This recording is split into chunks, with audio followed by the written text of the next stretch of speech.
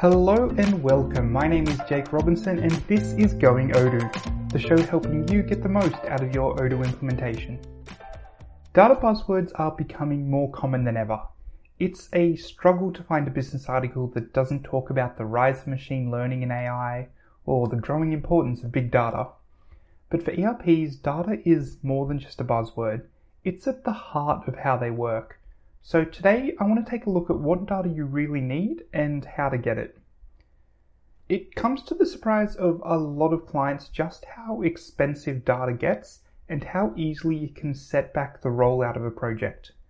Odoo themselves have stated that if you want every bit of transactional data imported, it can make up over 50% of your implementation cost. For this reason, it's advised to pay attention to the data from the start of a project rather than leaving it as an afterthought.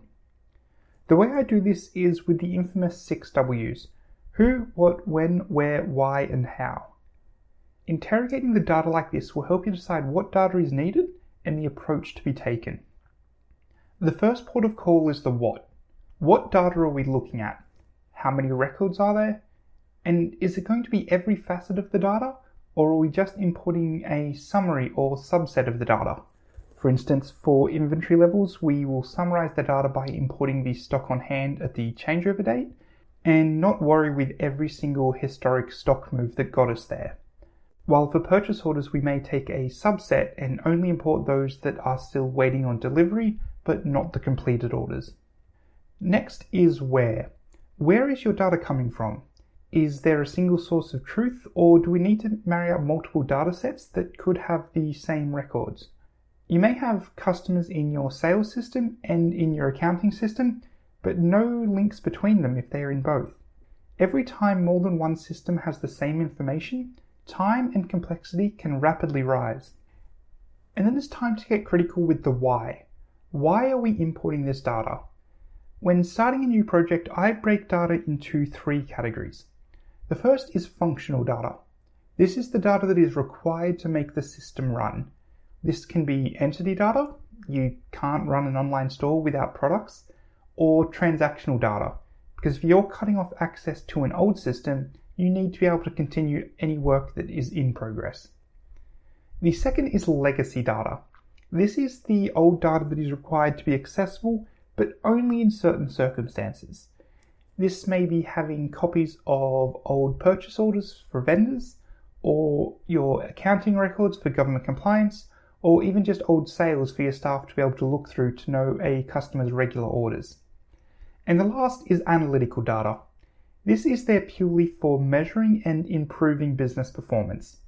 While many times this crosses over with legacy data, I define this as data for internal use only.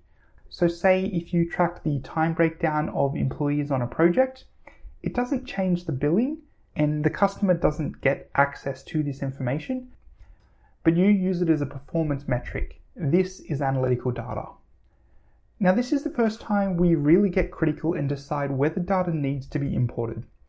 Often we can just export the data from your old system and just refer to that export whenever it's needed. All too often we spend hours getting that exported data into the new system, and it only ever gets accessed a handful of times. In these cases, we would have been better off taking the small time loss from searching through the exports when it's required and investing our time on other parts of the system. With the data categorized, we can now ask when. Simply put, functional data is required before going live, and legacy and analytical data generally aren't. While it would be beneficial for some of this data to be in beforehand, it's important to be critical and decide what data is worth pushing back the project for in case it can't get done. Again, categorizing each dataset will give everyone a clearer understanding. Is it required for go live, preferred before go live, or after go live? In most cases, data is able to be imported into the system just as easily after go live, so there's no loss from waiting. And lastly, we have who and how.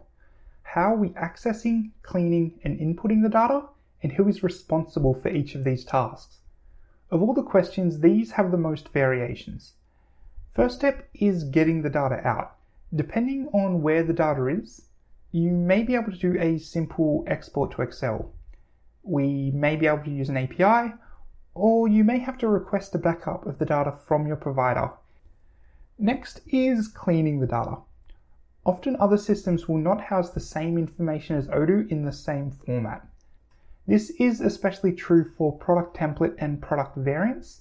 Some systems will have the same parent-child relationship, while other systems will not and have all products as siblings, so we need to create this relationship. And lastly is how are we inputting the data? This could be through importing an Excel file, programmatically through an API, or through manual input. And many people shy away from manually inputting data, but there are cases where it's actually a really good option. My favorite is manufacturing companies with a small number of bills of materials. Instead of trying to clean up all the references to the different products and units of measure, as part of training, I sit down with anyone who will be adding or configuring bills of material in the future, and we put them in by hand. Now not only do we have the data input, staff are well versed in that part of the system and can ask any questions they need. By taking the time to answer the 6 W's, we help ensure that not only is the right data imported, but we lower the number of surprises that can pop up later in the project. Because let's face it, no one wants to spend 50% of their budget on data. Anyway, that's all for now. Thanks for listening.